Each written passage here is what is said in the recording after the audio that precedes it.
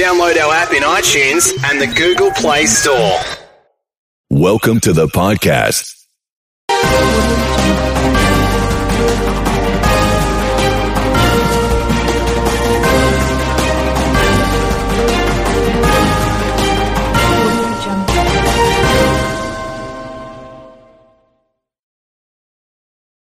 Verizon 5G Home, powered by 5G Ultra Wideband, is delivering incredible speeds for just $50 a month with a mobile plan of $30 per month or more and auto pay. It's a new kind of home internet with no annual contracts or messy wires. Setup is so simple, you can do it yourself in minutes. Plus, we can even help cover your cost to switch. Welcome 5G Home. 5G Ultra Wideband available only in parts of select cities. Device requires mounting with brackets. Switcher offer. Additional terms apply.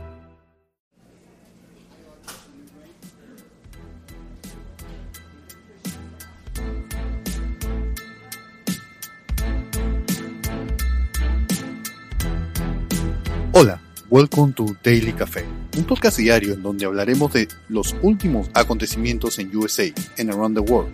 Also, we'll talk about business news, leadership, motivation y por supuesto lo último de la industria del podcast. Tómate un café conmigo and enjoy las noticias y artículos I will bring for you.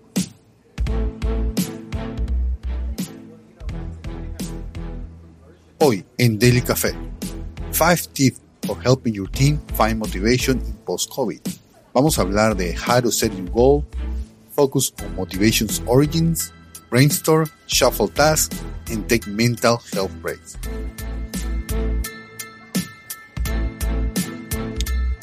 Hoy es viernes, agosto 20. Tómate un café conmigo.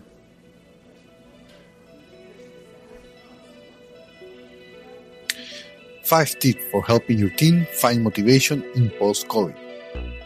Esto es para el 2021 según la revista Forbes. 2020 was a tough year for everyone, your team included.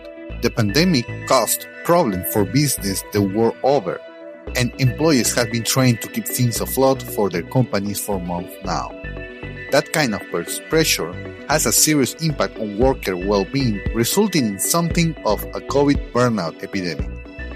A medida que la pandemia continúa sin un final claro a la vista, los líderes empresariales deben ayudar a sus equipos.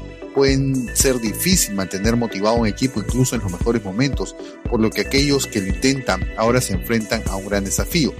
Si siente que ha perdido su remo en medio de su viaje, aquí hay algunas formas de hacer que su equipo se mueva con la corriente nuevamente. First, set clear goals. Motivation is far easier to generate when your team has something to work towards.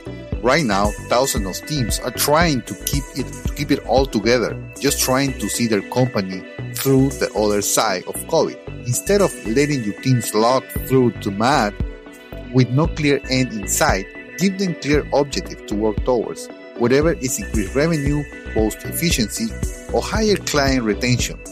Give your workers a clear goal to strive for and watch the motivation rise in turn. Asegúrese de hacer coincidir estos objetivos con recompensas también. La firma de servicios de reubicación Challenger, Gray & Christmas informa que casi el 35% de las empresas dijeron que nunca ofrecerían bonificaciones el año pasado, pero ese número se desplomó al 19% este año. Vincular una compensación adicional al cumplimiento de ciertos objetivos le hará a su equipo algo por qué trabajar. Focus on motivation's origins. Too often, teams forget where motivations come from. This can lead to bad habits being formed over time and employees getting into ruts that they have trouble getting out of. In 2021, the smartest company will be teaching leaders these skills they have never learned before. Conquering your Everest, leadership tools that will help you climb to the top. Want to digital transform your business? Start with social media. Jackson Jagger, fundador de la firma de coaching ejecutivo Novus Global, tuvo su propia experiencia con el agotamiento. Explica que la motivación no proviene de las circunstancias, sino de cómo las personas eligen administrar sus pensamientos. Cuando la motivación se desvanece es porque su equipo se relaciona con su trabajo y con los demás de manera poco ingeniosa. Al reconectarse con su porqué y asumir la responsabilidad de sus propias emociones, más capaces para superar las depresiones. Number 3. Brainstorm. It might sound preposterous at first what team finds motivation through a meeting, but brainstorming is the getaway to better team morale. Even remote brainstorming sessions can help get the ball rolling on what keeps your team excited and thriving into the future. Brainstorming as a path to motivation boost is common practice among enterprise business, so smaller players should get on board too. Marisa Letendre, una consultora de recursos humanos cuya lista de clientes incluye a empresas como Amazon, ha visto un aumento significativo del compromiso de los empleados entre las empresas que permiten a sus empleados intercambiar ideas sobre iniciativas en toda la empresa para mantener la moral. Number 4. Shuffle task. No employee is completely silent. Almost all successful businesses have some kind of delegation system in place. Even so, how well do your employees really know what the other members of their team contribute to your company? The deeper that understanding your workers have an overall mission, the higher their motivation will go in turn. Crear una lista de tareas realizadas para su equipo que podrían cambiar de manera efectiva sin obstaculizar la productividad.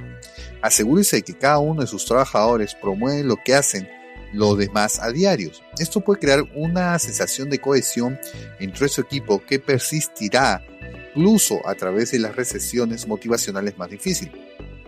And the last one, take a mental health break. A lack of motivation doesn't just hurt on the job productivity, it has a tangible harm of your workers.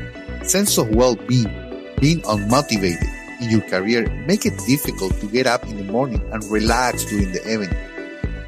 Simply put, if you think your team is unmotivated during work hours, just know that they are being just hit as hard off the job. Es por eso que la aplicación de servicios de mensajería de salud mental Chime lanzó su campaña nacional Mental Health Break y otras empresas siguieron su ejemplo. Ya sea que se trate de un poco de tiempo libre por las tardes o un puñado adicional de días de vacaciones, su equipo merece algo de tiempo para su salud mental. Los grandes líderes saben que es su responsabilidad dárselo. Motivation is a crucial part of doing business, but is in short supply during time like this. As you work to rally the troops through the finish line, make motivation a central part of your strategy. Your work will thank you for it down the line.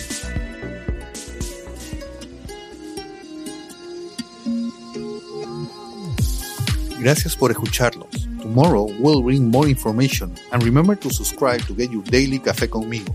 This show is producido por Fusión Latina Network. Hasta mañana.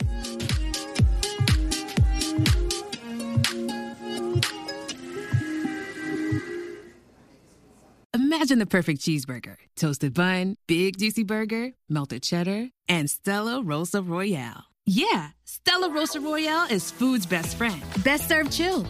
It has a bold red berry flavor and more alcohol than other Stella Rosa wines. And pairs well with any food you can imagine. So grab a bottle from your local retailer today. But maybe change your shirt first. You have some imaginary drool on it. Celebrate. Stella Rosa. Celebrate responsibly. Hurry to JCPenney and score 3 days of big savings for back to school. Shop hundreds of doorbusters all day, Friday to Sunday, while they last, and stock up on active gear, like 50% off select Exertion tees, tanks, and capris for women. Plus, get fast savings on Fila athletic shoes for the family, starting at $24.99. Or use your coupon and get an extra 30% off at checkout. Weekdays are back in style. JCPenney. Doorbusters valid 8/20 to 8/22 and excluded from coupon. Coupon valid through 8/22. Some exclusions apply. See store or jcp.com for details.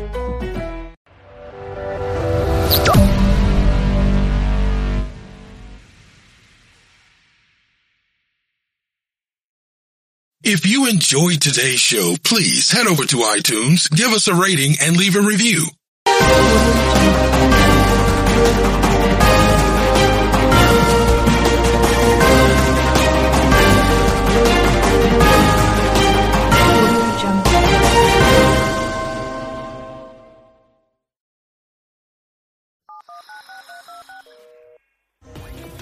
Welcome into The Rundown, a podcast where we at CBN News bring you inside information about the stories we're working on. Today is Friday, August 20th, and I'm Caitlin Burke. Christians in Afghanistan fear complete annihilation at the hands of the Taliban. Some fleeing into the mountains, even with winter just months away. Others destroying anything that identifies them as a follower of Christ. But as senior international correspondent George Thomas points out, it's not only Christians who live in fear. The Taliban's charm campaign falling flat on a country that's lived through their rule before. George, what are we hearing from Christians in Afghanistan since the Taliban regained control?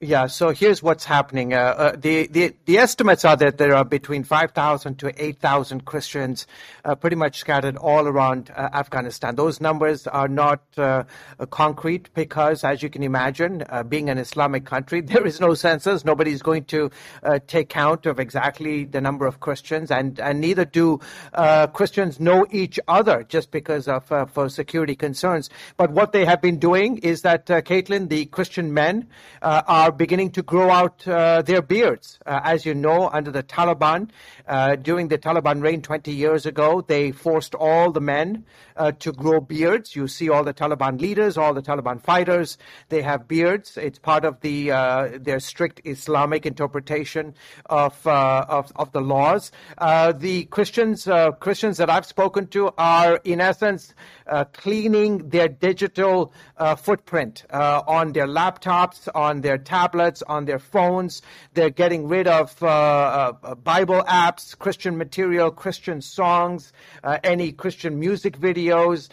In one case, with a family in Herat, they are getting rid of their guitars, of their drums, of any musical instruments. They are burning Christian literature, various books, Christian books, and other religious material that could get them into trouble. One source who has 5 sisters between the ages of 16 and 21. All of the girls are unmarried. They are staying at home. In fact, they are right now trying to figure out how to head to the mountains right outside of Herat, to the mountains of Afghanistan to find refuge. They don't have passports. They cannot get out of the country. They cannot leave via Kabul International Airport. They cannot head to the borders because the borders are shut. So just keep that in mind in terms of that. The Christians are just a microcosm. They are a speck in the overall Afghan population. So just broaden that out to imagine what all the other Afghans, the Muslims and other minority faith groups, other minority ethnic groups are dealing with. I saw a report today from the BBC of a Hazara girl who basically said they are one of the ethnic groups, marginalized ethnic groups in Afghanistan. And this one particular girl said that they have discussed it amongst their friends as well as amongst their families, that if the Taliban come to their home and are looking for them, in fact, the Taliban in some cities have ordered families to mark an X on the family home, meaning that that particular home has girls that can be potentially given to Taliban fighters as wives, and any family any home that does not have an X, and they come to find out that there are girls who can be given to the Taliban fighters, they are being killed.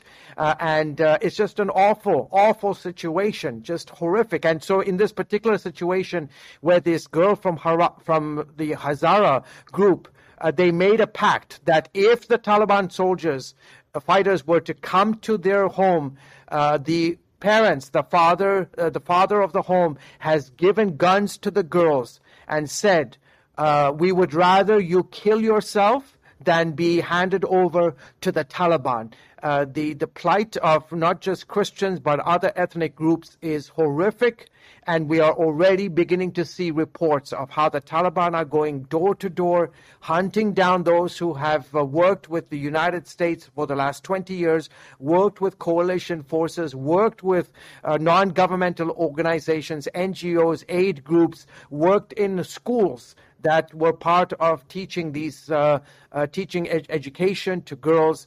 They are being tracked, and sadly, the United States, as well as our coalition forces, we have developed a biometric database of everyone that has worked with the United States. And sadly, the reports are that the Taliban now has access to all of that biometric data and are using it to go door to door in not just Kabul, Mazar-e Sharif, Kandahar, Herat, and you can just imagine in the other provinces where Western media, there are no journalists. You can just imagine the nightmare and the events that are unfolding in those parts of the country. Now, you mentioned that Christian families are looking for ways to kind of flee into the mountains. And I mean, winter is coming. Can you describe what that would even look like for them? Because it's not just, they're running to the mountains where there's civilization set up. Yeah. No, so just you can just imagine the dire straits that they are in. We just did an interview today with an Afghan. I did an interview with an Afghan believer who had to escape Afghanistan many years ago. And he has his own television show. He is a Christian. He has his own television show that broadcasts almost daily into Afghanistan. And he got a call today from a member of the Afghan forces. He's a Muslim. And he said, please tell the world to pray for us. This affects everyone. Their worlds have been turned upside down. Men, women, ethnic groups, ethnic minorities, they've been turned upside down. And so where can you run to? I mean, really, you can run to the mountains, and you're right, winter is coming. Where they're staying, what opportunities, where can they find shelter? The borders are all controlled now by the Taliban soldiers. The United Nations has asked bordering countries like Tajikistan, Afghanistan, Iran, China to open up their borders to allow for refugees to stream across.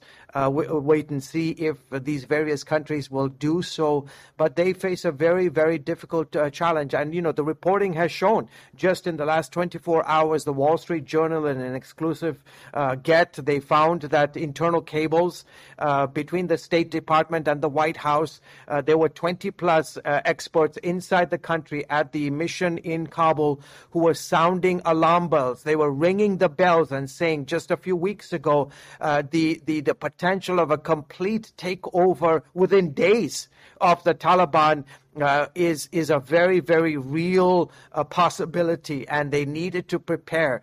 And yet this administration did not take the necessary precautions. Now, keep in mind, this is something that has been in the works for a year and a half plus. It was back in February of 2020 that the previous administration signed a deal. It was a terrible deal. Let's be real here. It was a terrible deal. The Doha Agreement, basically signed by the United States and the Taliban. Ironically, missing from that agreement was the Afghan government. And it was an agreement that the United States made with the Taliban that we would pull our forces out of the country by September 11th, by September 2021, on the anniversary, the 20th anniversary of the 9/11 attacks. So the Taliban was preparing. Why was it in the United States? They were preparing for a number of years. I'll never forget, Caitlin, when I first went to Afghanistan shortly after the United States invaded Afghanistan 20 years ago. I was walking on the streets of Kabul, and, people are obviously, they were curious about our television cameras and all of our gear and all these people that were surrounding us while filming on the streets. And, one particular Afghan was very curious about my watch and, other equipment as well. But he was so curious. He was fascinated with my watch. It was quite, the dial was pretty big and so forth. And he said eventually after our conversation ended, right before our conversation ended, he said, don't ever forget that you might have the watch, but the Taliban really has the time. And that was 20 years ago. And the idea was that the Taliban would be patient, that they would come back. And 20 years later, on the anniversary of the 9/11 attacks, we see the chaotic, horrific scenes being played out on our television screens. And it's just unfathomable that we are here today and the repercussions of this beyond just Afghanistan. The Taliban, the Al-Qaeda groups, the jihadist groups from the desert sands of Morocco all the way to Asia, to Africa, to South America, those that have wanted to see the downfall of the United States, those that have hated American presence in the Middle East and in other countries of Africa and Asia, are rejoicing, are just thrilled that this ragtag group of a 7th century medieval group that believes in medieval archaic Islamic jurisprudence could, in essence, kick the United States in the teeth in a matter of 11 days and overrun a country after spending $2-3 trillion and all of our machinery and hardware and intelligence, that they could just sweep through the country in such a stunning fashion. This is a boon for jihadist groups. And mark my word, this is going to re-energize not just Al-Qaeda. Al-Qaeda has always been in Afghanistan, but it's going to re-energize jihadist groups, because for the first time in the last 20 years, for the first time, they now have a country that they can go to and train and prepare and plan diabolical schemes against the United States and Western targets around the world. Now, you mentioned just kind of their ancient beliefs. The Taliban has really been on a charm offensive, and they're trying to convince everyone that they've changed. And one area that they focused on specifically is women's rights. What are they saying? And I guess, how does it line up with what we're actually seeing? And also, what does it actually mean for women, even if we just read between the lines of what they're saying? Yeah, the Taliban 1.0 of 20 years ago is different from the Taliban 2.0 20 years later today, in that they now have access to social media. And as you said, they have been on a charm offensive. I mean, the head of the Taliban, the head spokesperson, the various lieutenants of the Taliban regime, they all have Twitter. And they are, as you said, they are on a charm offensive. They're trying to convince not just the outside world, but their own countrymen that they are going to rule in a different way. That women will have rights, ... under Islamic Sharia law. Let's be very clear. They've couched all of their comments under the auspices of Islamic Sharia law. And all indications are that the Islamic Sharia law they practiced 20 years ago will not be any different from the Islamic Sharia law that they will practice once the United States and our coalition partners have left. And that is when the brutal crackdown will begin. We are already seeing it. We see it across in the various pockets of Kabul, where there were salons that catered to women. And the outside of the salon had beautiful pictures of Afghan women. They were not veiled. They were not in the burqa from head to toe. You could see their beautiful faces. You could see their makeup. Well, guess what? Those pictures are gone. They've been spray painted over. They've been painted over. The shops have closed. The salon shops have closed. In the banks that had women as tellers, they're home. The shops run by women, they've closed. In fact, there aren't a lot of women today on the streets of Afghanistan, because they know they face a perilous future, because they know that the Taliban of 2021 is no different from the Taliban of 2001. And we need to be very, very clear about that. As long as they continue to couch their statements that human rights, religious freedom, women's rights will be guaranteed ... under Islamic Sharia law, let's be very clear, and let's tell our audience that means that women are going to suffer immensely. There's going to be no political opportunities for women. There will be no opportunities to protest against the government, against the regime, against their practices. It's a horrible time. And one Afghan woman who has been active and very involved in the betterment of women's rights in Afghanistan over the last 20 years ago, she said, this event has set our nation back 100 years.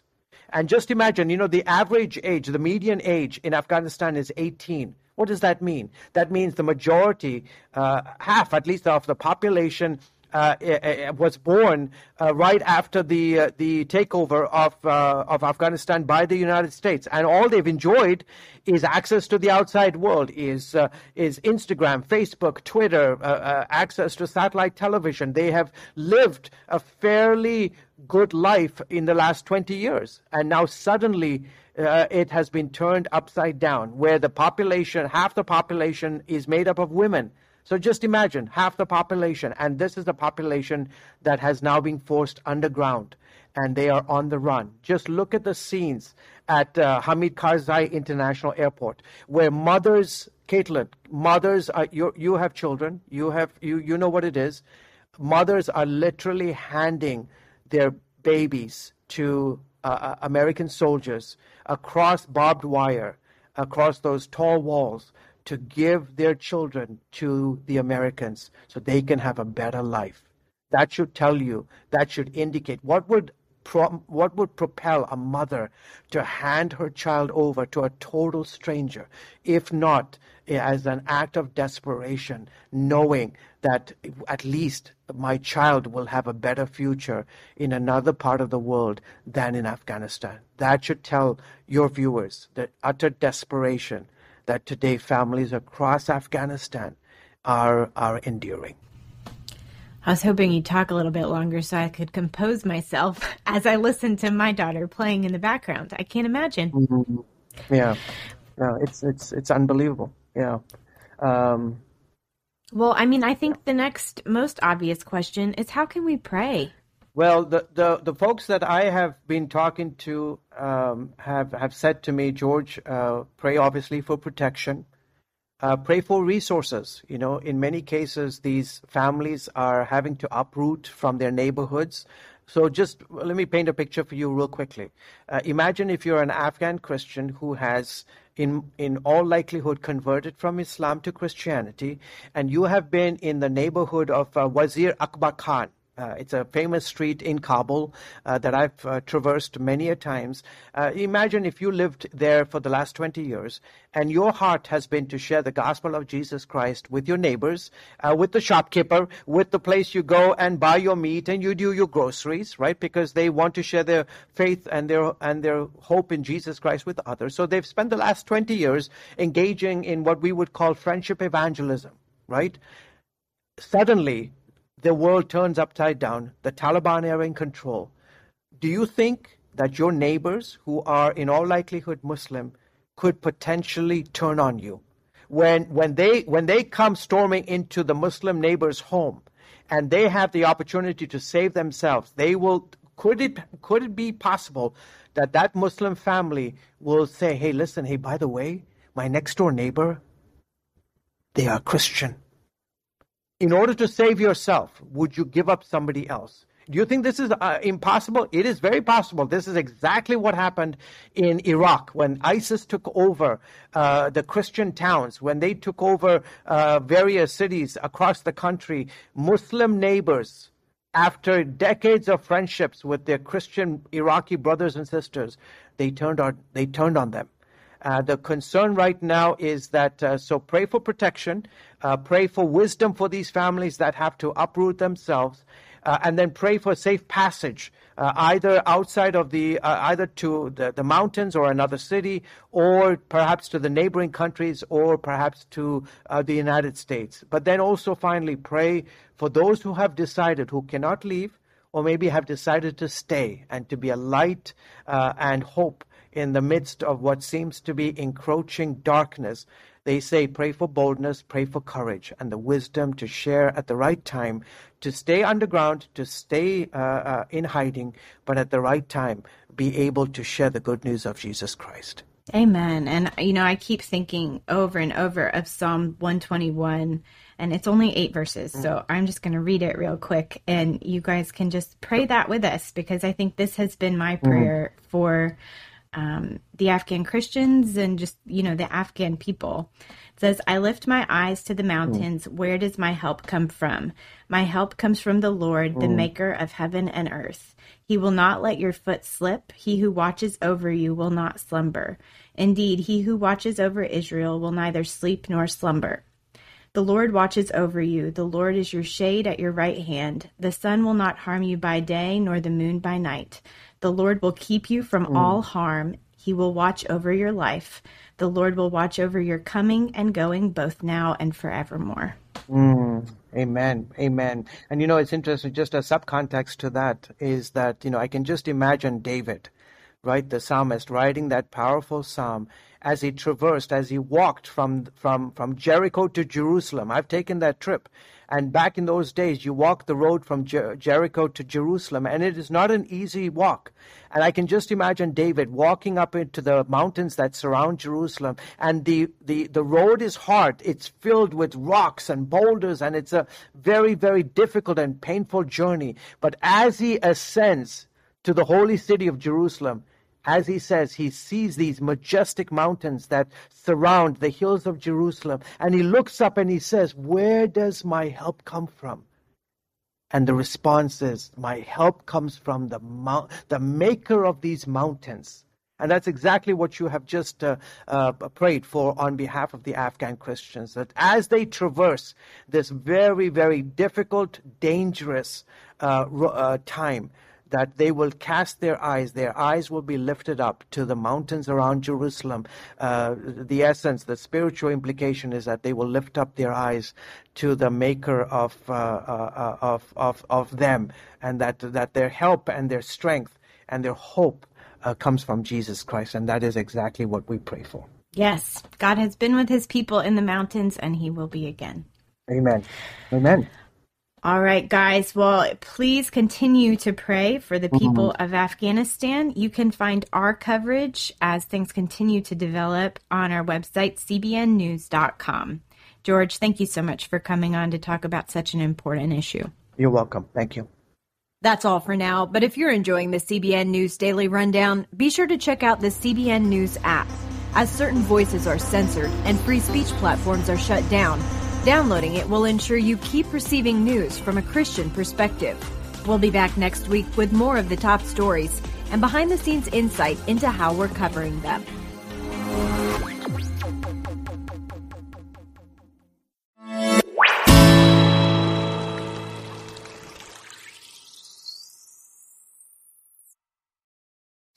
If you enjoyed this episode, please leave us a review on iTunes.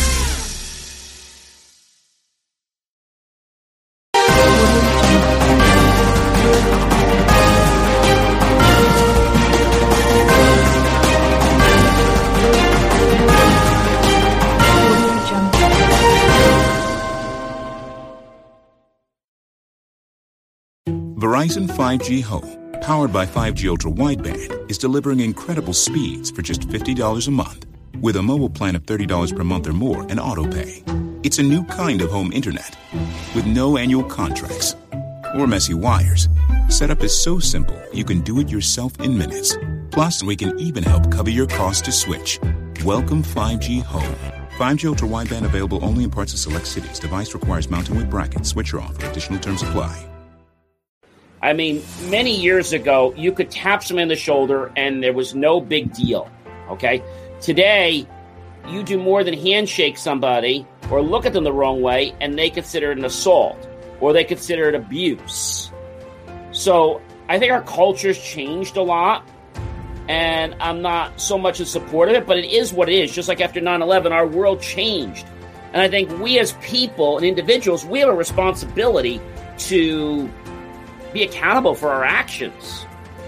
And I also see that when they say the frat thing, I believe that it's like, oh, you know what you said to this person, and it's like a team. So it's not just that they're going and making insinuendo or comments to the ladies, but I believe it's also like edging them on. You could do it, you could do it, you could do it.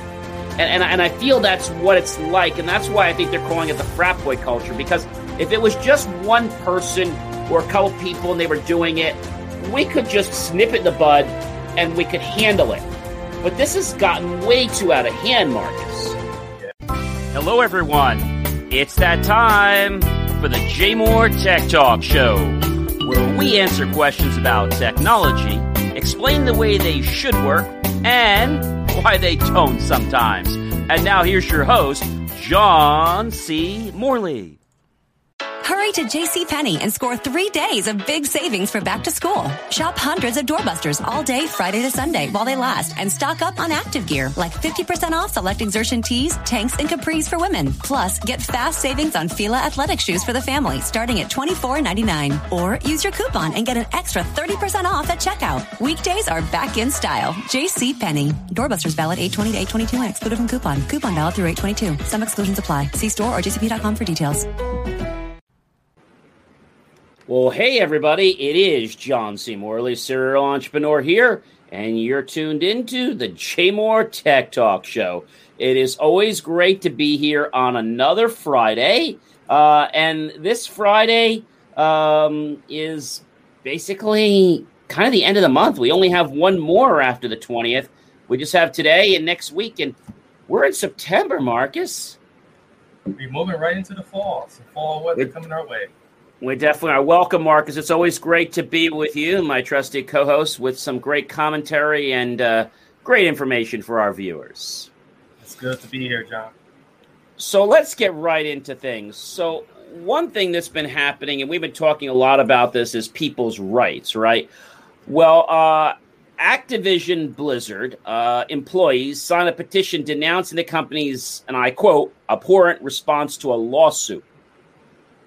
So this pressure comes on Activision Blizzard as they're mounting as more than 2,000 current and former employees sign a petition to slam what they see as the video game company's, what they call abhorrent and insulting response to the California lawsuit. So Activision Blizzard, the publisher, you may or may not know, of a hugely popular game known as Call of Duty. I'm sure you guys all know Call of Duty, or you have friends or family members that have played or are currently playing that incessantly. And also, I'm sure you know WWC, World of Warcraft, right? And they're headquartered in Santa Monica, California. They have approximately 9,500. Let me say that again. 9,500 employees. That's according to the state's filing as of just a few days ago. So a spokesperson from the company blasted the state's filing investigation, saying it's inaccurate, and distorted in a statement to CNN, as I quote, following the lawsuit, the company did not immediately respond to the request that was made this past Monday. So the company's statements in response to the lawsuit, and I quote, are abhorrent and insulting to all that we believe our company should stand for. The petition said, and I quote, to put it clearly and unequivocally, our values as employees are not accurately reflected in the words and actions of our leadership. The petition also cited internal statements by Francis Townsend, a former George W. Bush administration counterterrorism official, and Activision Blizzard's executive vice president of corporate affairs. Wow. So, but getting into what it really is about, this petition calls for official statements that recognize the seriousness of these allegations and demonstrate compassion for victims of harassment and assault. And for Townsend to resign her position as an executive sponsor of the company's employee women's network, I think that says something or is sending a message, Marcus. What do you think? That's sending a big message. And you're doing this in a state that is known as the most woke state out of all the states in the United States. You know, California is very known for its wokeism. And you're barking off the wrong branch here. Now, in case you're wondering what tree that Marcus and I are climbing, we're talking specifically about employees that have known detailed experiences that are documented at Activision Blizzard on social media since the last week's lawsuit. And they accuse the company of fostering, quote-unquote, frat boy work culture. Now, what does that really mean? Well, it's where female employees have to continually fend off unwanted sexual comments and advances by their male coworkers. So it's a frat house 24/7. Yeah, pretty much so. And, they're complaining about what's going on. And, I mean, first they're stating that, the women are bringing it on themselves. I don't think they are. I mean, I think the question has to come into play. Are they dressing provocatively? It doesn't seem like they are. And, it sounds like the company is just not really responding to these requests. And they're trying to blow it off and say that, we're blowing it out of proportion, Marcus.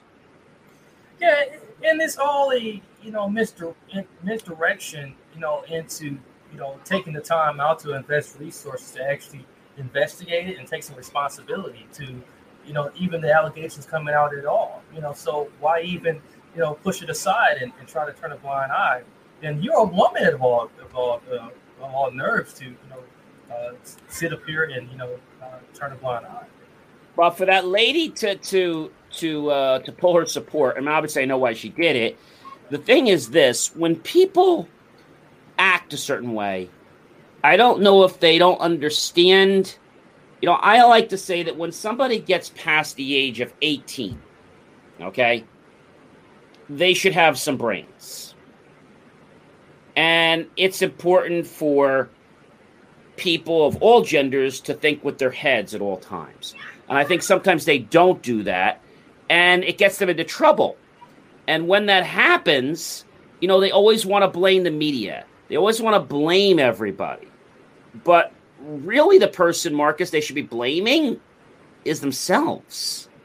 I think this whole exercise of accountability and how they're just annoyed because the media is calling them out. And one time, I don't agree with the media all the time. You know that. We don't always agree. I have to say, though, this time I believe the media is right. And I believe that these incidents that happened and they were documented, I think the company needs to go back and readapt the culture and also reprimand these people for what's gone on. And if they're not going to reprimand them, they at least, Marcus, need to write them up. Okay, don't fire them, but they need to write them up, and maybe they need to bring in somebody to do a sexual harassment training. I mean, many years ago, you could tap someone on the shoulder, and there was no big deal, okay? Today, you do more than handshake somebody or look at them the wrong way, and they consider it an assault, or they consider it abuse. So I think our culture's changed a lot, and I'm not so much in support of it, but it is what it is. Just like after 9/11, our world changed. And I think we as people and individuals, we have a responsibility to be accountable for our actions. And I also see that when they say the frat thing, I believe that it's like, what you said to this person, and it's like a teaming. So it's not just that that they're going and making insinuendo or comments to the ladies, but I believe it's also like edging them on, like, oh, come on, you could do it, you could do it, you could do it. And I feel that's what it's like, and that's why I think they're calling it the frat boy culture, because if it was just one person or a couple people and they were doing it, we could just snip it in the bud and we could handle it. But this has gotten way too out of hand, Marcus. Yeah. And I even believe that this is into management. And that's why there's so much pushback. Management is basically doing these things and being the frat for some of these younger guys that are there. That's what I think is happening. They want to be cool. They want to act well. They want to, yeah, we're going to get you that promotion. Don't worry. Yeah. What do you think about her? Yeah. They're trying to placate. And I think that happens so much. Marcus, we were having a talk about this on my LinkedIn just last night. And I was saying that in corporate culture, people play games. Mm-hmm. They play games, and then when you call them out on the carpet, we never said that. We would never do that. You're mistaken. Like, we would never do that. Oh. And then suddenly you're the bad guy. I think a message has to be sent from the top of the company. And I honestly think they got to hit them below the belt. They got to hit them with a large fine. And I think when that happens, or at least say, look, this is where you're at. We have proof of this. We're about to hit you with a large fine unless in 90 days we have proof that you're taking directions to remedy the situation. And we'll be monitoring you. And if we don't see it, we might just slap you with a few $1 million fine, $5-10 million fine. And I think, to be honest with you, that if that doesn't do it, if they do this again, then I think it should be jail time. Because I don't want them to think that money can get them out of any mistake. Oh, no, not at all. Too many people think that. So we're going to have to follow that and see what's happening. I'm sure we'll have some juicy nuggets about what's going on. But there's going to be a lot of pushback. But this is different than the Facebook. It's different than the Instagram. And I think it's different because management is involved. Right. All the other times, it was just some interns, there were some workers, but it was isolated. So we'll just have to kind of see, what's happening and what they're going to do and what this is all going to mean. But I feel that we've got to take some serious action, Marcus, and, go after these people and send a message. Because if that lady's pulling out support, and they're losing money, they're losing sponsorships. You know what happens in the Olympics when somebody does something wrong. They suddenly pull out. There was one lady, not to get too off on a tangent, and she was leaving and she was getting ready to have a baby. And she wanted protection. I think it was Nike or one of those companies. I forget who. You probably remember. And she was good all these times. And she said, look, I just don't want you to judge me for this year because I had a hard time with my kid and things going on. And she wrote the letter. And you know what they said? We can't protect you. But then, after she made the action, they protected her and other women athletes. It's just baloney. It is just baloney. Everything, unfortunately, is politics. It's not nice to say. No, it's not. No. But it's all politics, and it's all who you know. And this is why I'm not a big fan of large companies, because I just feel like there's just a clique. I feel like it's like grammar school, high school over again. If you're not in with the right crowd, well, then you got to work till 5. If you're with the in crowd, don't worry about it. You can work till 2 and just put down your left to 5. It's no big deal. I'm not going to say anything. And that's what happens, Marcus. Yeah. It becomes the in crowd, and then suddenly if you're not gawking over the person or, let's say, supporting their innuendos, oh, well, that's how you're going to be? Well, get out. That's kind of the mentality, and that's where the frat mentality comes from. Yes. So we'll have to see what happens. In other news, one of our carriers did something that was not just a slap on the wrist. A major carrier, T-Mobile, actually confirmed just a few days ago that it was struck by a data breach. Oh, wow. Yeah, T-Mobile actually confirmed this this past Monday and was hit by a data breach. But, of course, they declined to say whether any personal information from customers was accessed or how widespread the damage would be. So they acknowledge the breach after hackers told the vice president that they were selling full customer information. Of course they're in trouble. I mean, why would they admit this? They're going to damage the company's reputation. Right. They claimed that it pertained to over 100 million people they were going to sell information on. Wow. The company says, and I quote, they're aware of the claims made in an underground forum and actively, quote, investigating their validity. Come off it. If you're hacked, let's stop playing the game. If it's a duck, talks, acts, walks, and looks like a duck, it's probably a duck, Marcus.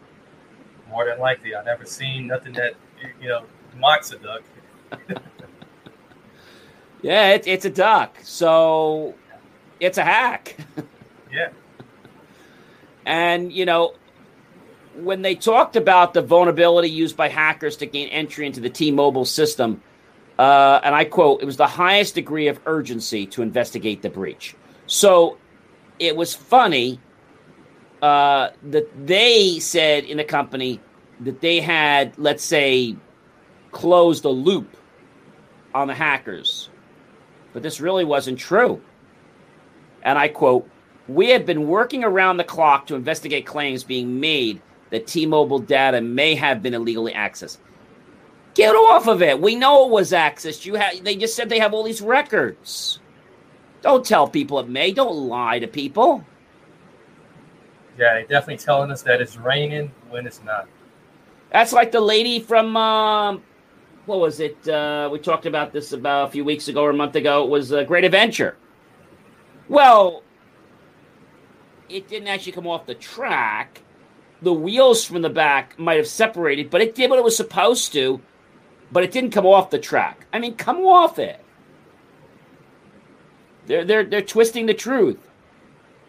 And I quote, they also said, we have determined that unauthorized access to some T-Mobile data occurred.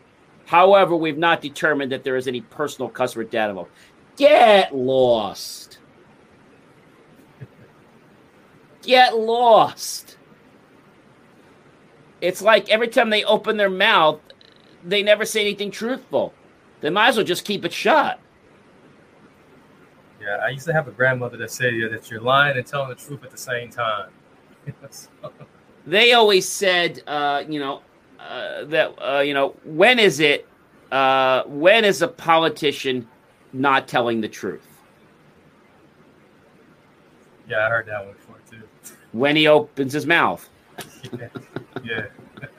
So T-Mobile is saying that, basically until they get their assessments completed, they're not going to confirm anything. They said that they're going to update their customers and their stakeholders once the investigation has been completed and they have true answers. I don't know, Marcus. I think this just seems like a jerk around, and that they really don't have an intention to be honest until they're going to have to be. Yeah, I mean, I'll tell you one thing. The report says that their stock fell 3%. I think if it falls any further, that's when they're going to make that decision then. We talked about this before, Marcus. I always say companies cannot afford, the ones that say they can't afford to back up their data, they cannot afford to not back up their data. And, it's not just about their data, but I don't know if you know this, and we'll talk about this on another show. Ransomware is up. I do a whole show on that. Ransomware statistics and attacks are up. And the thing is, most people that get attacked are part of these big companies. Now, even if they have a small company, if they have assets in a multi-billion-dollar company, well, that company could get hacked. Because they're doing targeting, Marcus. They're doing, what I'm going to call spear phishing, where they're going directly for the big enchiladas. They don't want the guy making $1 million. They want the entire portfolio that has a $10 billion.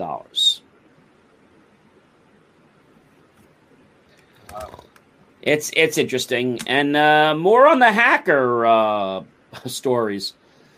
An anonymous hacker stole $600 million in cryptocurrency. Right? Wow. Now here's the oxymoron. Yeah, here's the oxymoron though. And then he gave it back. Oh man. Is that just to kind of just demonstrate what they're capable of doing? I don't know if it was more of a threat. You know what I'm saying? Mm-hmm. And a quote that was recently put on Twitter, Mr. White Hat, a term that refers to an ethical hacker who raises awareness of security flaws, has returned all the stolen funds, safe for a small percentage that had been frozen by the cryptocurrency issuer following the attack. Now, if you're doing something and you're a white hacker, because I've done white hacking before legally, you have to let certain people know what you're doing. Mm-hmm. You know, you have to maybe let the media know, or somebody let you know that, you're doing this. You don't tell them what company. Say, hey, we're checking a certain company out. I don't really know if this person's doing what he says in honest intention. I think he didn't plan on giving the money back. I think he might have talked to his lawyers and realized that this could be a real problem for him.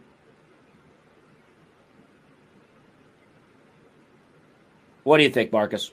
Yeah, this is pretty widespread, and this is supposed to be a decentralized finance platform. And anytime you involve yourself in something this huge and you penetrate it, there's going to be some big boys coming to knock at your door. Exactly. And I quote, he says, I am not interested in money. He's full of bull. Yeah. Right? The co-founder of the forensics firm Epileptic Poly Network had offered a $500,000 bounty to the attacker. Although it appears the hacker acknowledged receiving a bounty offer, it was never accepted, according to the notes. I also don't believe that nonsense either. Yeah, very, very much well possible that he did go ahead and just bag that too. I think he did that to put the fear in them. I really do. Yeah. But I also think he was out for the money. I think he realized that if he went through with this, Marcus, it could have been a real bad, not just day, but a very bad year for him. Yeah, he was going to run it for the rest of his life. He'd have to go to another well, the thing about, people don't realize about cryptocurrency is it's not really controlled yet. And there's so many places overseas and Canada. But all in all, people are going to have to be taxed on cryptocurrency. So there's a lot of outfits that are trying to create this anonymous cryptocurrency. But I have news for you. Someone's wrong with that cryptocurrency, you just lost your money. There's no FDIC insurance on it. Yeah, had that been taken for real, yeah, like you said, none of that would have been returned back, so there was no way that was going to be insured. And I feel that he did this to catch certain people's eyes.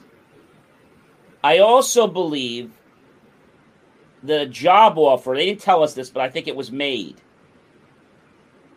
I just feel that his story about doing things for security is all bull. I think he wanted to come off as a good guy, all right? But then what I think happened is he had the intention to keep the money. And then somebody hired him. And the money was returned. But they don't tell us that part of the story, Marcus. We have to kind of interpolate that. Right. In other news, speaking about technology, a lot of the big boys in the tech companies are really starting to love the hybrid work environment. Some people are selling buildings and having people work from home and giving them a whole $100. Wow, don't spend it in one place, right? So they can outfit their place a little bit nicer. Or some companies I know have given as much as $500 to outfit themselves with a comfortable work pad. What are you going to do for $500? Not much. But it's more complicated than that, Marcus, because the small businesses are not really able to embrace this new way of life. Not because they don't want to, but because they don't have the money or the resources to handle this. Doing remote working is big money. Mm-hmm. And there's so much that has to be set up and created so that people can build a new office culture without an office. Right. There are lots of companies out there, Marcus, forming. There's one company, I think they're in China, and they're renting buildings, Marcus, for more money, virtual buildings, for more money than the physical buildings cost. Wow. And they're putting your So you have an architect, you have a virtual architect. So just like you would do something in a real building, you have an architect for your virtual building. This is nuts. This is it's really crazy. What a different world we have. And now when you get mail delivery, well, you can get mail delivery to your virtual office. Mm-hmm. You can mail to that physical address, which basically goes through the mail, but it's really just going to one building, but they have it all routed. Right. And then when the mail comes in, they scan it, and you have the mail in your mailroom, in your virtual office. Yeah. As someone said, and I quote, "It has to be more intentional, especially when the teams are distributed. Those are things that most people are worried about and actively working on. Having Teams or having Skype or Slack is great, but if you don't have the culture and the rules and checks and balances set up, you're just setting yourself up for failure." And I quote Mr. Zuckerberg, "It's not just companies and their founders. Some startup investors are also rethinking their long-held views on the right way to build new products." That's interesting. That is. So that means that a lot of companies that start up don't have to have a building? Yeah, that's what it's turning into. And we know Mark Zuckerberg himself now, where it's more than half of the year now. There's his plans now to work more half a year remotely. So I think there's going to be a lot of startups adopting that that same mentality as it does come with some benefits to it. But are people really going to get back to work, Marcus? Because I don't know about you in your area, but unemployment runs out for a lot in September. Yeah. Now, are they going to be stupid and reinstate unemployment, or are they going to tell people to get back to work? That's the $1 million question. So, I think we're gonna have to wait until whatever it is, September 5th or September 6th, whatever it is. Mm-hmm. And I know some places that have school elections. They want to delay them till April, Marcus. Wow. Claiming that they have too much on their plate. I think people are just making excuses, Marcus. They're intentionally procrastinating. We all know that schools didn't really teach much and kids didn't learn anything. This whole year coming into school is going to be called catch-up. I was talking to one owner of what do you call it, an after-school tutoring service as like a place where they come. And she agreed that they're not going to learn anything this year. They're just going to catch up. It's going to be an interesting year. And then with the COVID vaccines, number 3 coming out, they're saying, they keep changing it. They say if you have the Moderna, it was 6. I had the Pfizer, it's 12 from the second. Now they're changing it and saying 8 months. And they have something for the Johnson & Johnson. But they're also saying that they're not giving the shots out to the people that are healthy.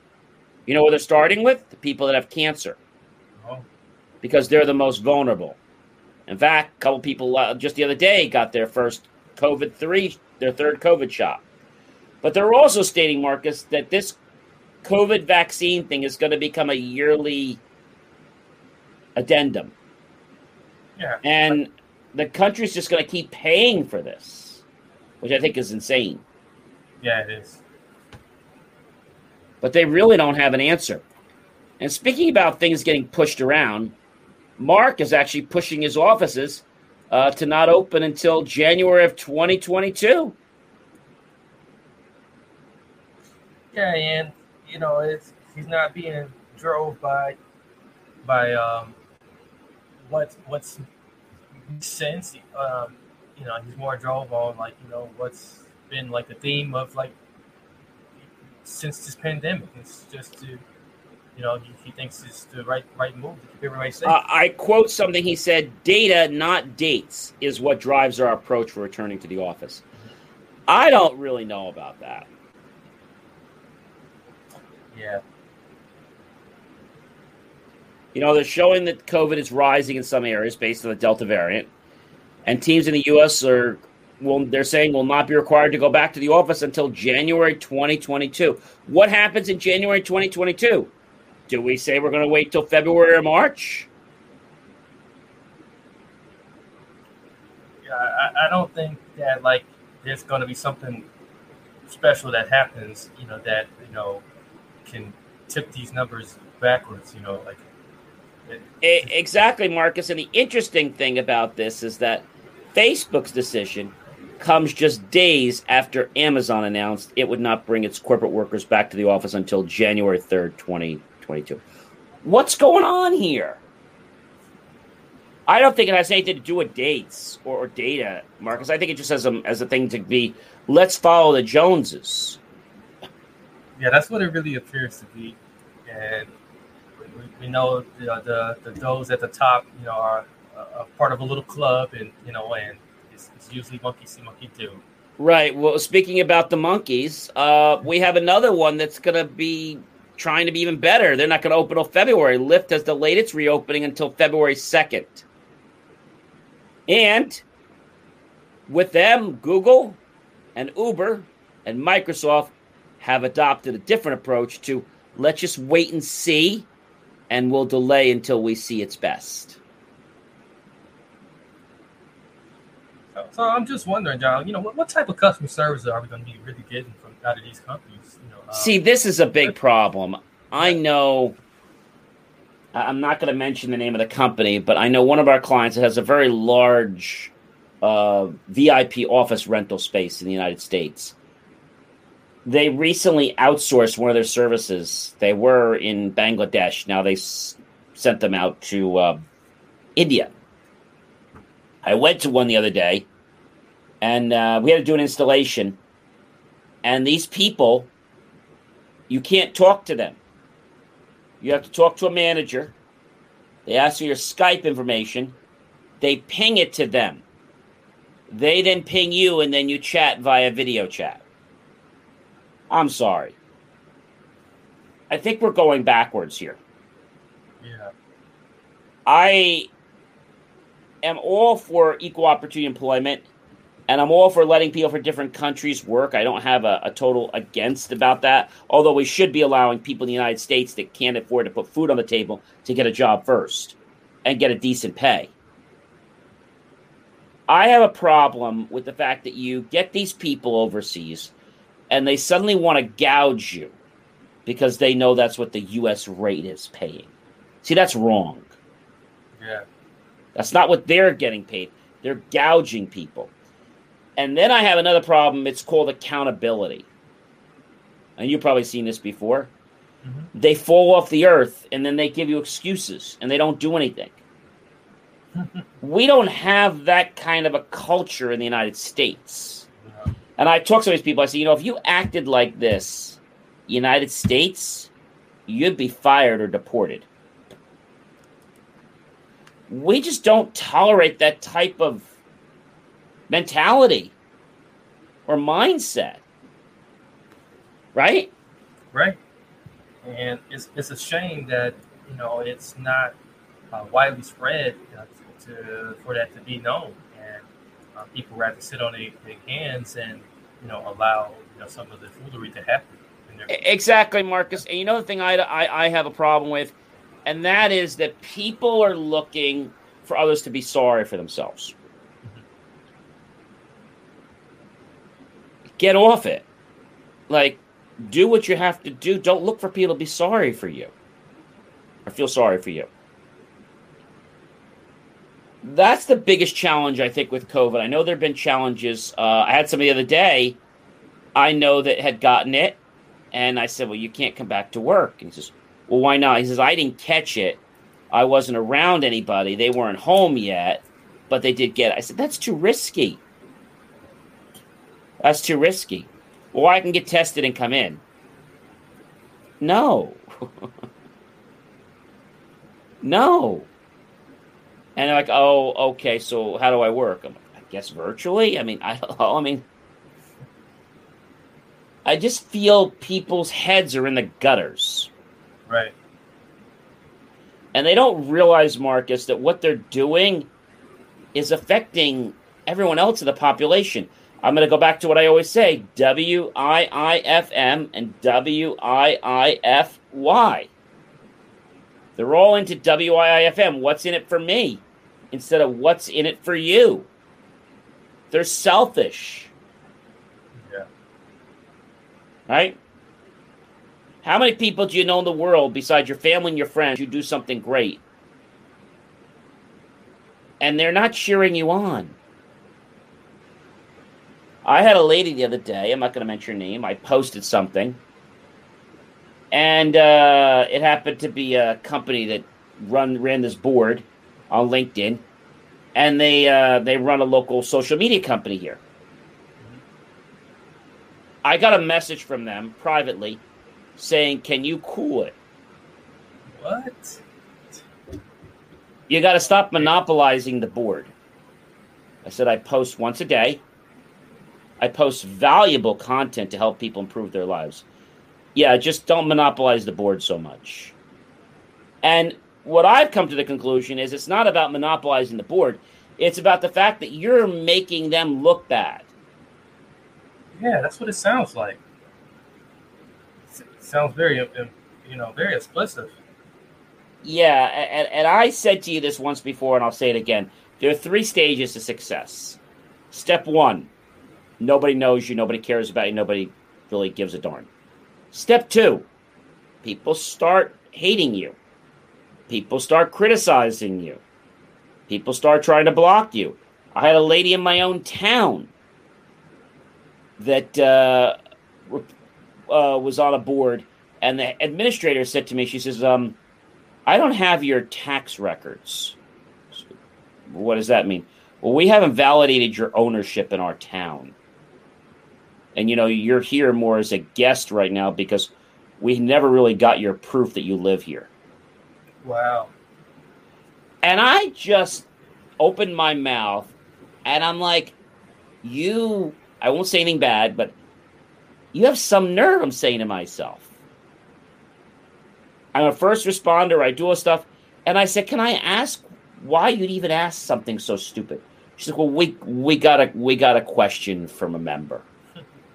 One of your 1,900 people that stuck far. And I have a problem with that, and I've been seeing more of it, Marcus, where these people are trying to rain on other people's parades. And the message I tell people is that if you're not harming somebody and you're providing value to the world and somebody tells you to stop, don't. I had the same thing happen at Rutgers. I have over 5,000 or 10,000 people on their board. One of their students came back and says, you're posting an awful lot. Once a day with things that can grow your life, come off it. Yeah. So that I've been noticing that a lot around COVID time. Terrible excuses for why they can remain complacent and then just expect you to slow down, so that they can just continue to be complacent. That's exactly my point. And I had a question the other night, and the question was, I think it was a few nights ago, and it was, why is it other people are not happy and celebrate your joys, victories, and triumphs? And I know the reason is because they're jealous, they're envious. Because they don't like the fact that you're getting ahead, because they don't like the fact that you're getting exposure. That's what it comes down to. But it's sad. The level of connection you feel in your home dramatically influences your experiences there. Get the tools to control that connection in your communities with the first multifamily platform that unifies management and resident experiences to create smart apartments. Talk to a RealPage consultant today to see how your properties can meet the future of multifamily with the Smart Building Suite. Hurry to JCPenney and score 3 days of big savings for back to school. Shop hundreds of doorbusters all day, Friday to Sunday, while they last, and stock up on active gear like 50% off select exertion tees, tanks, and capris for women. Plus, get fast savings on Fila athletic shoes for the family, starting at $24.99. Or use your coupon and get an extra 30% off at checkout. Weekdays are back in style. JCPenney. Doorbusters valid 8/20 to 8/22 when excluded from coupon. Coupon valid through 8/22. Some exclusions apply. See store or jcp.com for details.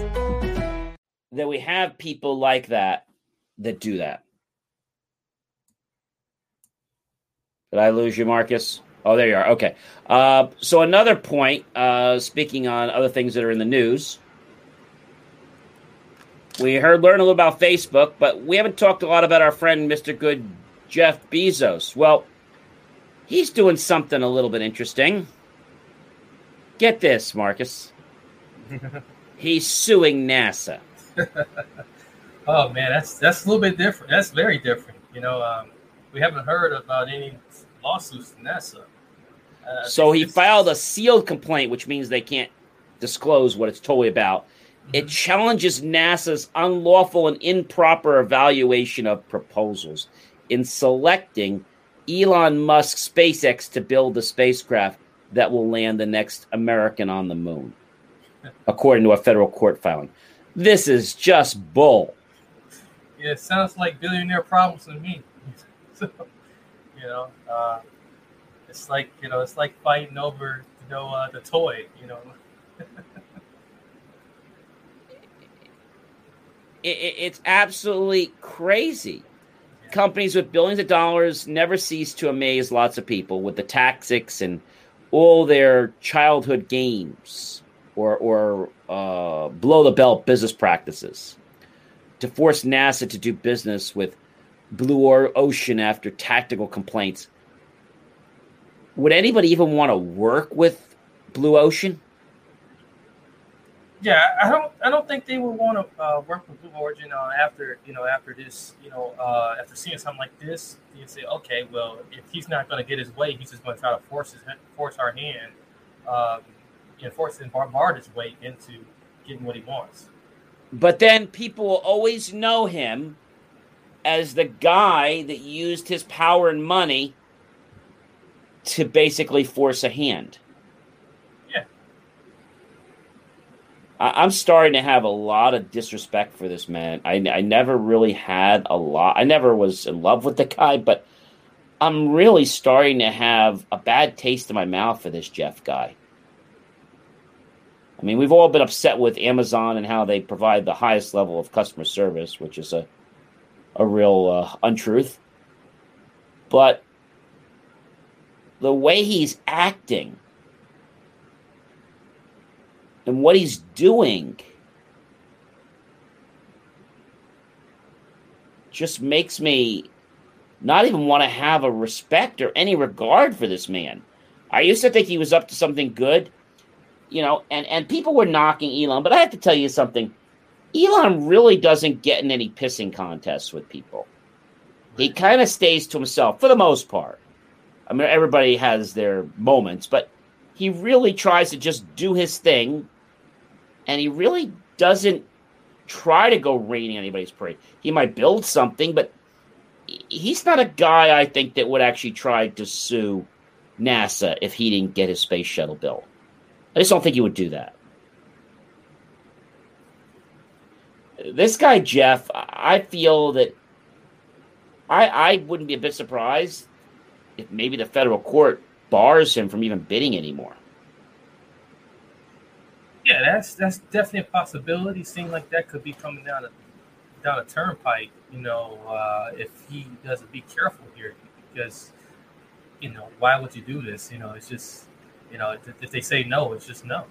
He's trying to force the hand and say, hey, I'm the bigger man. And I'm getting what I want because I have money. Well, so does Elon. Yeah. Instead of it being a value proposition to help people, Marcus, it's becoming a power trip. You remember when you were in grammar school or high school, well, mostly in grammar school, and you'd either be a team captain yourself, or sometimes you weren't lucky enough to be picked as a team captain by your gym instructor. But a lot of times you did get picked, but not all the time were you like actually the one. And you sat there and you waited for people to pick you, and maybe you weren't as athletic as some of the other people, and you didn't get picked. Mm-hmm. And then at the end, okay, and you can just go on such and such team. Oh. And it was like you got picked by default. I don't know if there's anything worse than that. Yeah, no one really likes that. And I think this is what happened in the case of Blue Origin. When they first started building their project, because like they won the first commercial to do it. First commercial space aircraft to do it. So winning by default, being chosen by default, is not great, and it also gets me to think of something on a relationship level. If you're dating somebody, and let's just say, for example, now this other person comes along, and let's say that something goes sour with this relationship. Well, that person wins by default. It's not great for that person to know that they were a rebound. Mm-hmm. Like, oh, I'll settle for you. I mean, that just really... And some guys are stupid enough to say that. Well, I'll settle for you since there's nobody else right now. What does that mean? You're going to dump the person once you find somebody better? I mean, like... Right? So I have a problem with that, and I think Mr. Jeff needs to grow up. I think he needs to realize that what he's doing is not really what he's setting out to do. I think the reason he's doing this space thing is not because he wants to do something better for the country. I think it's about money. And I think it's about him getting in the limelight to be first. That's what it's about. Yeah, I definitely agree. And money's important, but I think it's about being first. And money's probably second. Yeah, so it's definitely an ego trip. And like you said, it's pretty disgusting. It is. And to see what's going to happen. We'll see what happens with the court. The thing about this is that as we talk about this whole thing, it goes back and forth. It just shows you the type of character that's in this person, Jeff. I didn't really know him very well in the beginning, but the way he built Amazon, I mean, I know he built a $1 billion company, but I have to say, Marcus, it's got the lowest level of customer service in the industry. And not just that, just the way they treat their employees. They can definitely treat their employees a lot more better. They treat their employees very bad, and then, when they make mistakes and you talk to somebody and you have the same problems going on. Like I told you what happened. I had a drone delivered to me, and it got stolen. Oh. Well, what do we do? Well, we can't help because it was a third-party ship. What does that mean to me? Well, we have to do an investigation. I had to file a complaint with Better Business Bureau, Consumer Affairs, and District Attorney General's office, send it to them, and then Magic told me you didn't have to do that. We were already in the process of your refund. Get lost. They're all about politics. Yeah. I remember one time opening a fulfillment account with them, which I'd never do again. And I wasn't even using the account, and I was getting billed, and it took me almost 6 months to cancel it. Yeah, they're very notorious. You will remove a credit card, thinking the credit card is removed off the account, and it magically pops up. It's like, how did you remember my credit card number? Well, that's what I say. And then when you call the number, and it's like, well, we don't have an account for it. But yeah, but here's my card number. Well, we need to know what email and what account. Well, I deleted that. Well, we can't help you. Yeah, but you're charging me. Well, we don't know which department. Well, who? So finally, I had to go to Federal Trade Commission, DOBRA, Department of Banking and Insurance Commission. And they got to the bottom. But, Marcus, a lot of people, even though they're bright, they don't know the pathways to take. They don't know what to do. Yeah. It's very interesting. And in speaking about things that are sad, CBS, Central Broadcasting Station, they sell an iconic Manhattan building. They put on the market the iconic building, Black Rock, Manhattan headquarters of CBS. They plan to sell it to the Harbor Group International for $760 million. The sale is supposed to transpire by the end of this year. The move is to shed assets to free up the company's finances in order to focus more on things like streaming, according to many of the key spokespeople. And this one gentleman here, Mr. Jay Bobbin, and I quote him, he says, "I can't deny that seeing this hits me in the heart. I've made a lot of visits to that legendary building over the years. Admittedly, it's not going anywhere. Good luck to the crew that would tackle that job. But some of its storied history changes with this." So the building's not being taken down. And I have to admit, they might take the name CBS off the building. Yeah, I think that's going to definitely go with it. I don't, but it would definitely be quite cultured if they kept it on there. But I don't see them keeping it on there. And I think it would preserve some of the heritage of it. Right. If they did. It would. It definitely would. But these real estate companies, they're really not out to make people feel good. No, they're not. They're just out for the money. Yeah, they're not in the feel-good business. But something like that, and I don't know if the Rainbow Room is next, because I think, isn't that in the same building? I'm not sure if that's going to... Yeah, so I wonder if that restaurant will close. That's an interesting question. But people don't realize when you do something, and I know people do things for a profit. I get it. We all try to be profitable. I just feel that when you do something, you have to have an understanding. For example, if you're a realtor and you're buying a building, and you're buying, let's say, this nursing home, for example, and you buy it because you want to knock it down and you want to build, skyscraper condos. And when you knock the people out of that building that are paying the price there, where are all those people going to go? Hundreds of people. Now, you're going to get millions of dollars. But what about all those people that you knocked out of their homes? You're not going to relocate them. It's like, sorry. And what about all the people that work in that building?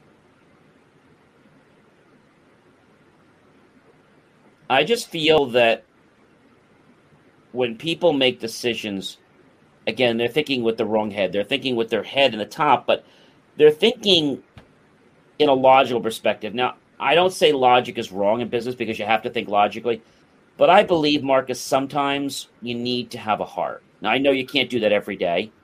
I know many years talking to creditors many years ago, and I'd always get them, and I was very good. I was like, so I understand. So I was like, so what challenges are you having in your life? Well, man, so you're fine. You're clear of any problems. Oh, your daughter. Oh, how's your daughter doing? Oh, your daughter broke her leg. Oh, that's sorry to hear that. That must be a really tough thing on your family. And I know you're working here because you're getting the money. So I know you don't agree with the company's philosophies, and it must be hard trying to keep, your daughter and your wife and everyone happy when it's very hard. And this was years and years ago. Right. And the guy was just like, he was almost in tears on the phone. And so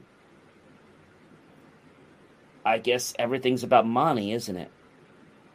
I guess sometimes having that extra $50 or that $100, I know you would give anything that you had to make your daughter walk again, wouldn't you?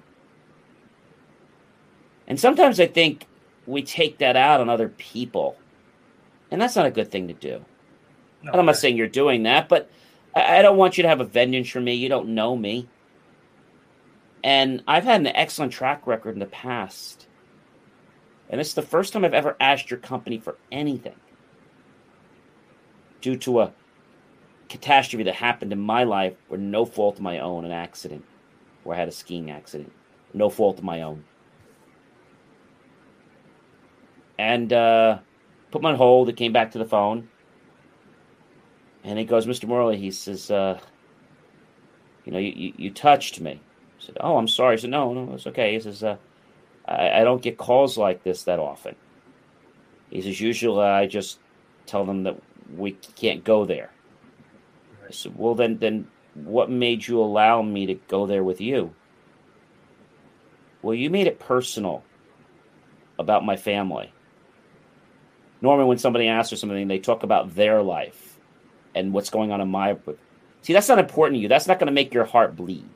When I talk about your daughter, your father, your mother, your brother, your sister, that's going to make you really come to the table. And I said, what can we do? And he says, well, we can give you a 6-month extension so I could pay that payment of 9 or whatever it was. And so I feel sometimes there are some companies, whether it be credit card, whether it be real, they're just very stark. And I'm not going to mention the name of a company, but there's one company where he threw everybody out of a building because they couldn't pay during COVID. And he went to sue every single one of them. And he threatened them so much that they just gave them all they had. They paid it, and he threw them out. Wow. Because the cost of the courts were going to be so much more that they scraped bottom just to be able to pay to the end of the year, and he kicked them out. And as long as they paid to the end of the year, he wasn't going to sue them for any more. But that's terrible, Marcus, when people don't have a heart, you know? And I know in business you can't always think with your heart. You can't. You have to think logically. However, when you're doing something that's going to affect a large amount of people, I think you have to ask yourself, am I doing the right thing? Why am I doing this? Is it going to be...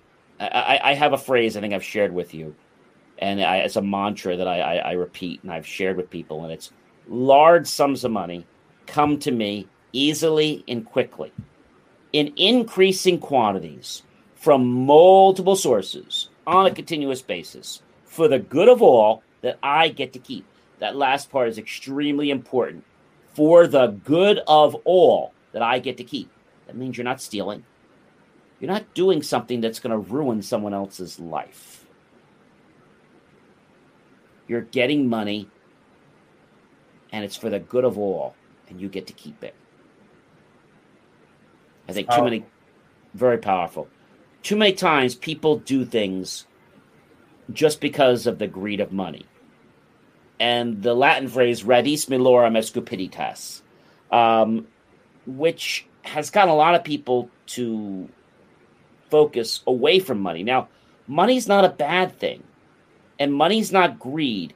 It's how you choose to use your money. You can have millions of dollars, just like we can have a program, we can have a podcast.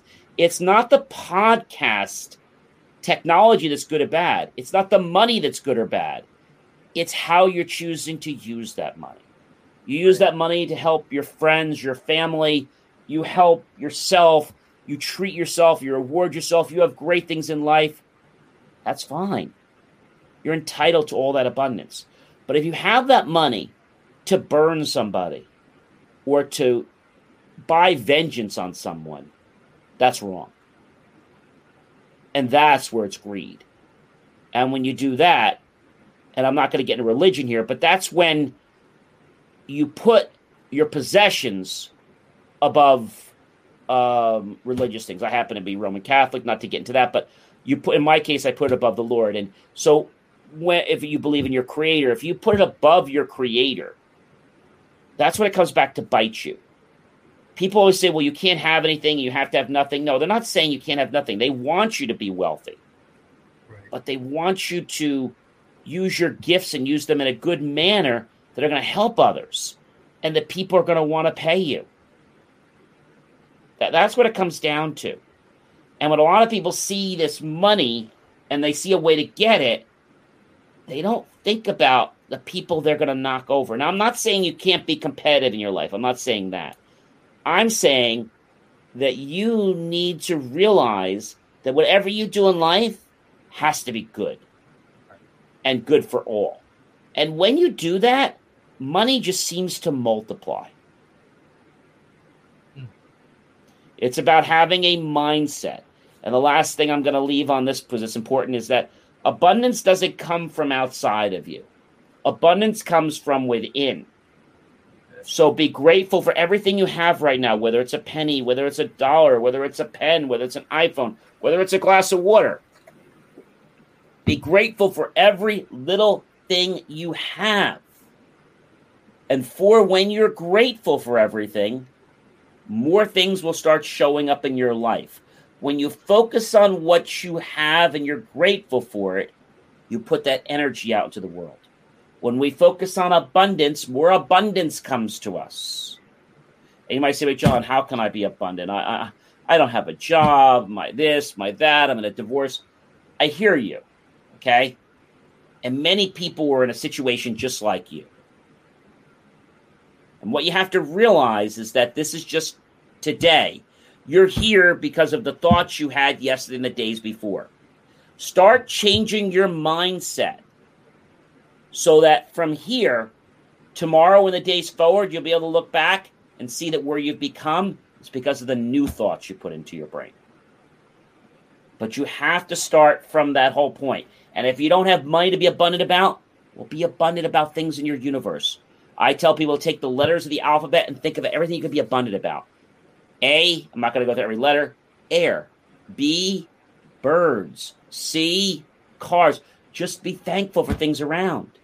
People are like, well, John, that's nuts. No, that's being abundant. The greatest thing I tell people to do is go to a field and see everything in that field that's abundant. Because realize you are abundant. Think abundantly and more abundance will show up in your life. I love that, John.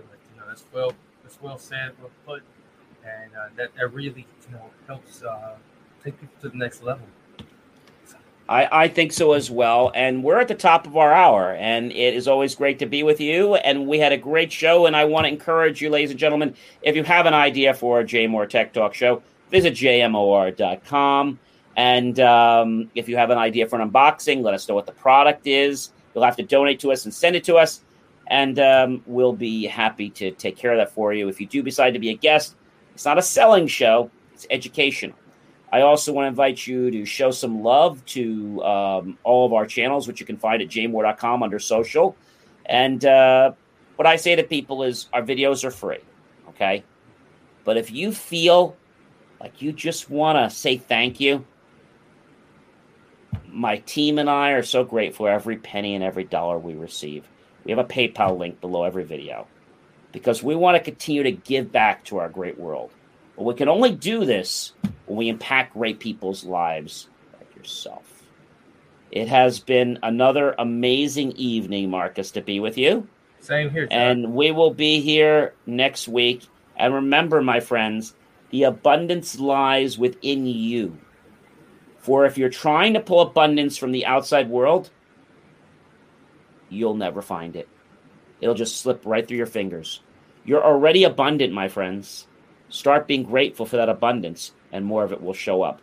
Focus on lack, and you'll get more lack in your life. And that's a promise. I am John C. Morley, serial entrepreneur, and you've been watching the Jay Moore Tech Talk show, and unfortunately, we have to say goodbye. I wish we could stay all night.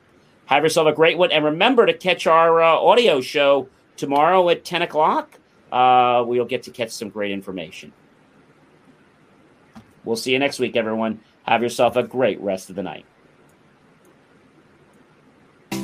Thank you for tuning in to the Jay Moore Weekly Technology Show, where we answer your questions about how technology is supposed to work and sometimes why you have challenges getting it to work that way. For more IT support and tips, just text IT support to 888-111. That's IT support to 888-111, and you'll get tips on technology. I'll see you next week right here on the Jay Moore Tech Talk Show. Remember, jmor.com.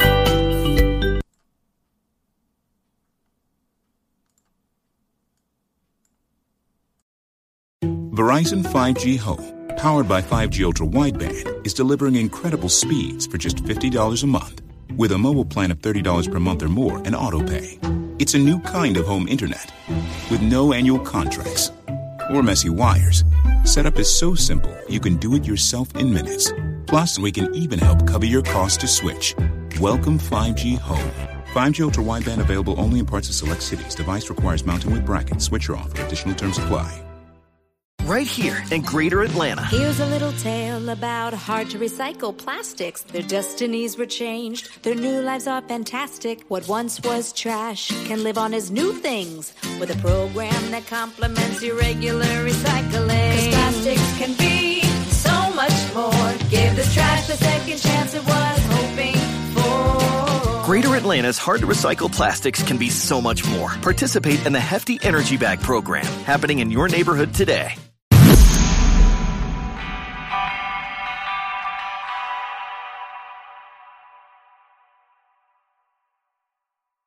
If you enjoyed today's show, please head over to iTunes, give us a rating, and leave a review.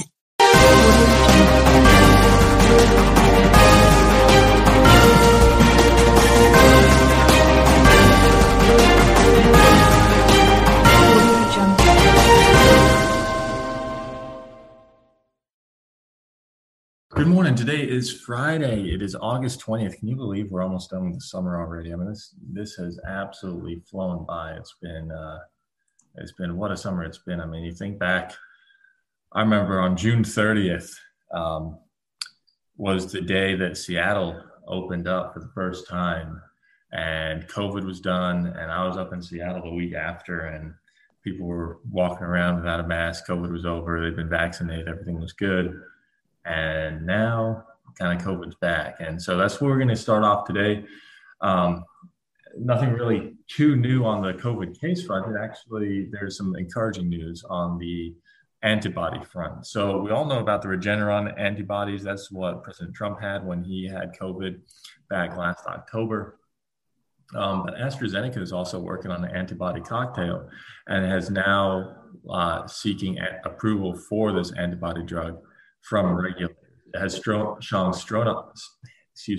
shown strong efficacy in preventing symptomatic COVID-19.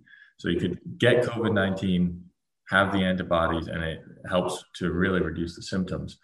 So it could really have some potential uses for the unvaccinated people. It has 77% efficacy in reducing risk of symptoms. And in a trial, 2/3 of the people being tried on, trial participants, received the drug. The remaining third had the placebo. In the drug group, even though there were more people, none developed severe COVID symptoms. In the non-drug, in the placebo group, you had 3 severe cases and 2 deaths. So again, small sample size, but it looks like we do have some potential respite for people who have not had the vaccine for any number of reasons. But you do have this potential antibodies that can really help to alleviate some of those concerns.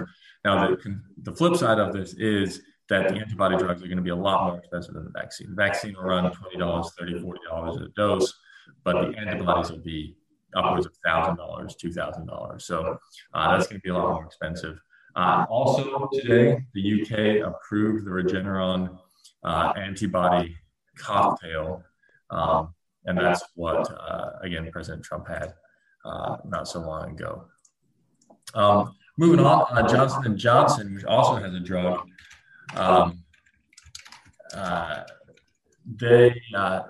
the CEO, Alex Gorsky there, he's 61 years old. He's going to retire on January 3rd. This kind of follows a spate of retirements from a number of large company CEOs. So he's going to be handing off to Joaquin Duoto, who was the former head of J&J's pharma business and is kind of the clear next in line. It's probably going to be more of the same under Duoto, who, again, is 59 years old. They are dealing with certain items like the opioid crisis and the liability attached there too, and then also the talc liability. Moving on, want to talk a little bit about interest rates here because interest rates are falling. They're down to 1.22% on the 10-year. right now. And so for that, we're going to go to Tom as we look toward the end of the month and then all important September month with Jackson Hole and also the Fed meeting. Yeah, we're seeing a big push in interest rates this morning. We dropped back down to right around 120 on the 10-year, and we dipped back below 185 on the 30-year. This really goes kind of twofold into the narrative this week, which is one, we're seeing a big rotation out of stocks, for the open, and really during the day, we're just seeing huge gyrations in the markets up, it's down. And I think that really indicates a big rebalancing.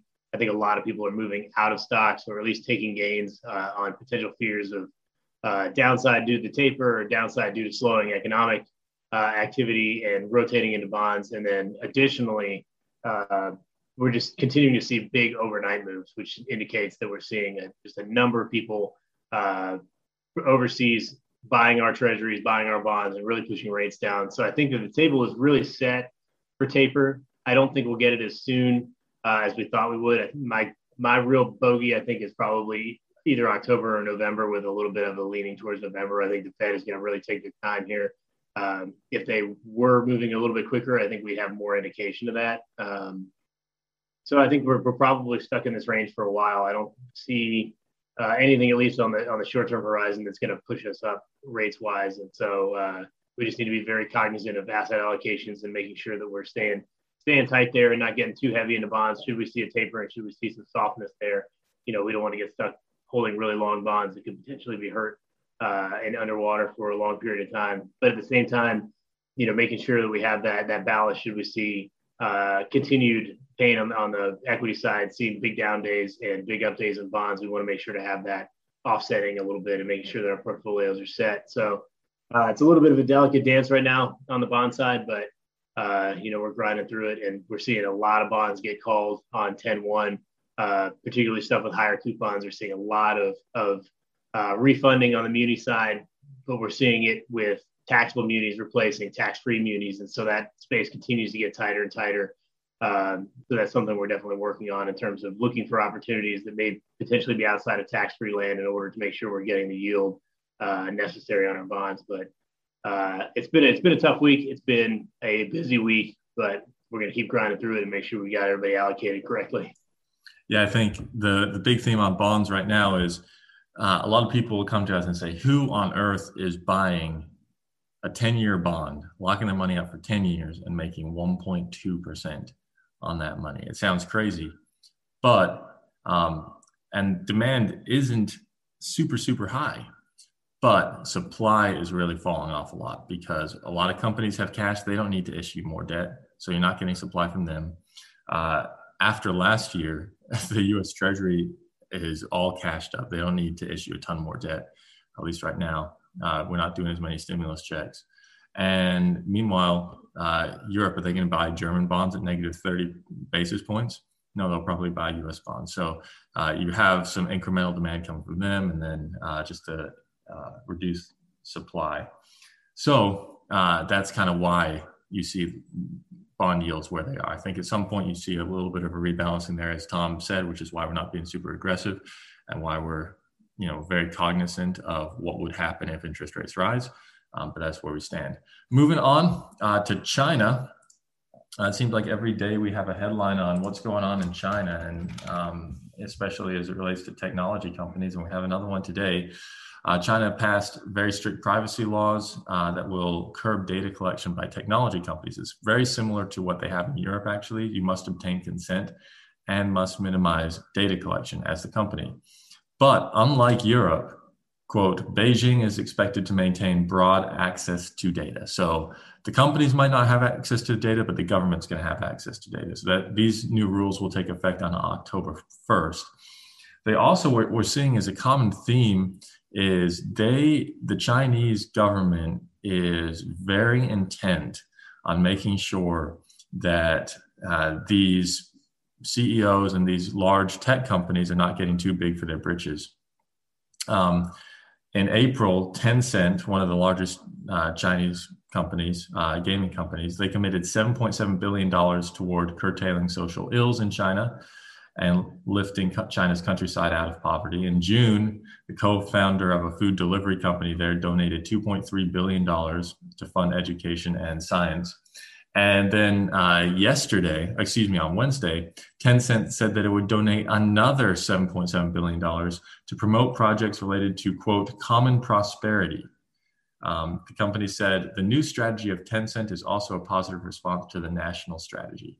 So they're donating $7.7 billion, another $7.7 billion.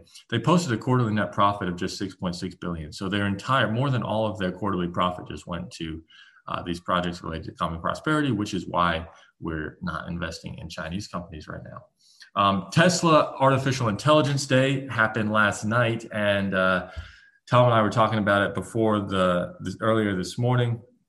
The big news is that Tesla wants to be more than an electronic car company. They want to be more than a solar panel company. They unveiled a new computer chip that they expect to reach production next year. I'm kind of on the fence about that, but they're definitely pretty positive about that. But the big thing that's taken all the headlines that I'm sure you're going to see in the news if you haven't already is the Tesla bot. Tom, what are your thoughts on the Tesla bot? Do you think this has legs? I mean, it has legs, allegedly. We'll see how it goes. I mean, it's basically for our older clients, and probably including myself here, you're looking at something that we've seen on movies and cartoons for a long time. Rosie the Robot in the Jetsons, or the weird robot in Rocky 3 or 4 that has never come to fruition, but the assistant robot. Credit to Elon Musk. He definitely pushes the limits of what could be reality. I mean, the Tesla has really led the charge and kind of changed the whole landscape of the car company industry towards the move of electric cars. I think the solar roofs, if you can actually get that somewhat functional, is an interesting, future prospect for decentralized power. The in-home personal robot that cleans your toilets, though, is a little bit of a stretch, in my opinion. I'm not sure who the market is for that and how expensive they're going to be, but I imagine they're not going to filter down to my income level anytime soon. So it doesn't move the needle so much for me. But if you can pay somebody $40,000 a year to be your personal assistant and go get your dry cleaning, I think it would be a little more effective than paying $40,000 for a weird computer to walk around your house and spy on you. So that's my opinion on it. But it's definitely, credit to him. He comes up with weird ideas and he executes them. So we'll see how it goes. But I won't be buying one anytime soon, I don't think. It's in humanoid form. It is 5 feet 8 inches, 125 pounds, can deadlift 150 pounds, walks at 5 miles an hour, and looks like a human, can dance like a human. I mean, again, this is all theoretical right now, but instead of a head, it has a screen. It has a computer screen which displays messages. So that's what it's going to be, or that's what he's demonstrating it to be. We're still waiting on the Tesla semi-truck.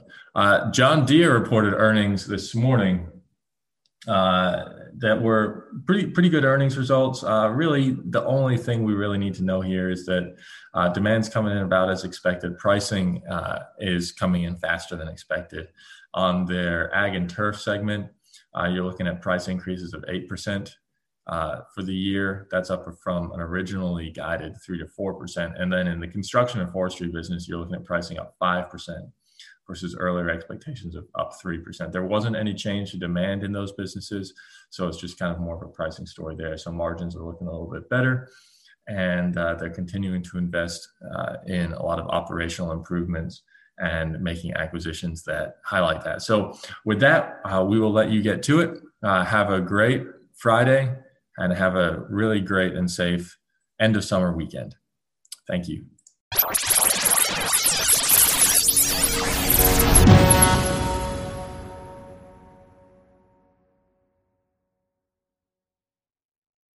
Download our app in iTunes and the Google Play Store.